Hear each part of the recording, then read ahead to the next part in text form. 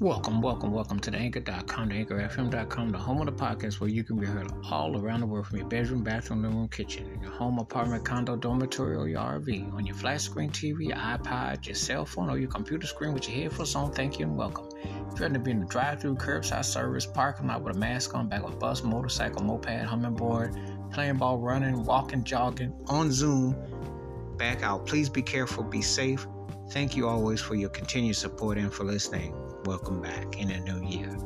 This episode, I'm going to talk about a big hit from the early 80s, and not an artist that necessarily blew a big hit, but had one of them grooves that was so infectious. You know, one thing I loved about growing up when I did back in the day, you heard songs that they sounded so good, so hypnotic, and they were also like cuts that they remind you of something else, put you in a certain frame of mind. You couldn't quite put your finger on it.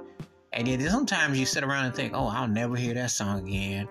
And then you have a day when you're on YouTube or you walk by, you're having to hear people blame. You know, sometimes there are always people who are DJ crate diggers and they always had like that cut. And you thought, yeah, what's the name of that artist? And that song was slamming. And that was tight. This happens to be one of them songs. The name of the song is Plastic Love. And the name of the artist is Mariya Takeuchi. And this song is one of them songs that, you know, when you hear that groove, that hook, it puts you in the frame of mind of so many, you know, different artistry. But it's that she wrote this song.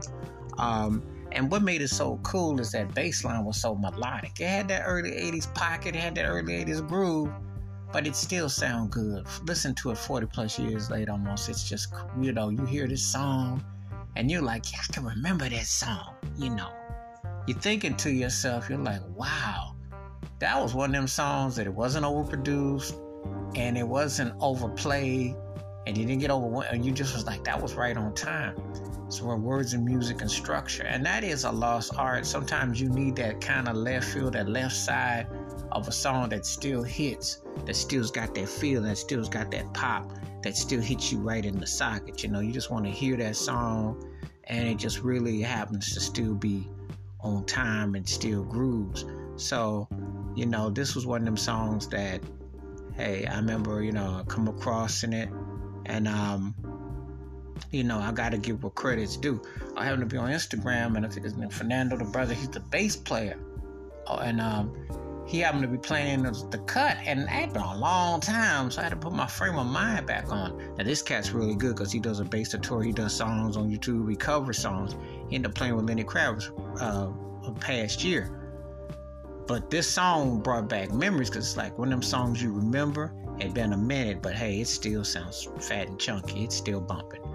Wash your hands, keep your mind clear, watch out for another, and please give me your thoughts and takes on Mariya Takeuchi's Plastic Love and how you remember her as an artist and how the song stands on the catalog. Keep it funky, keep on the one. Please be careful, be safe out there. If you're not heard Mariya Takeuchi's Plastic Love, please do.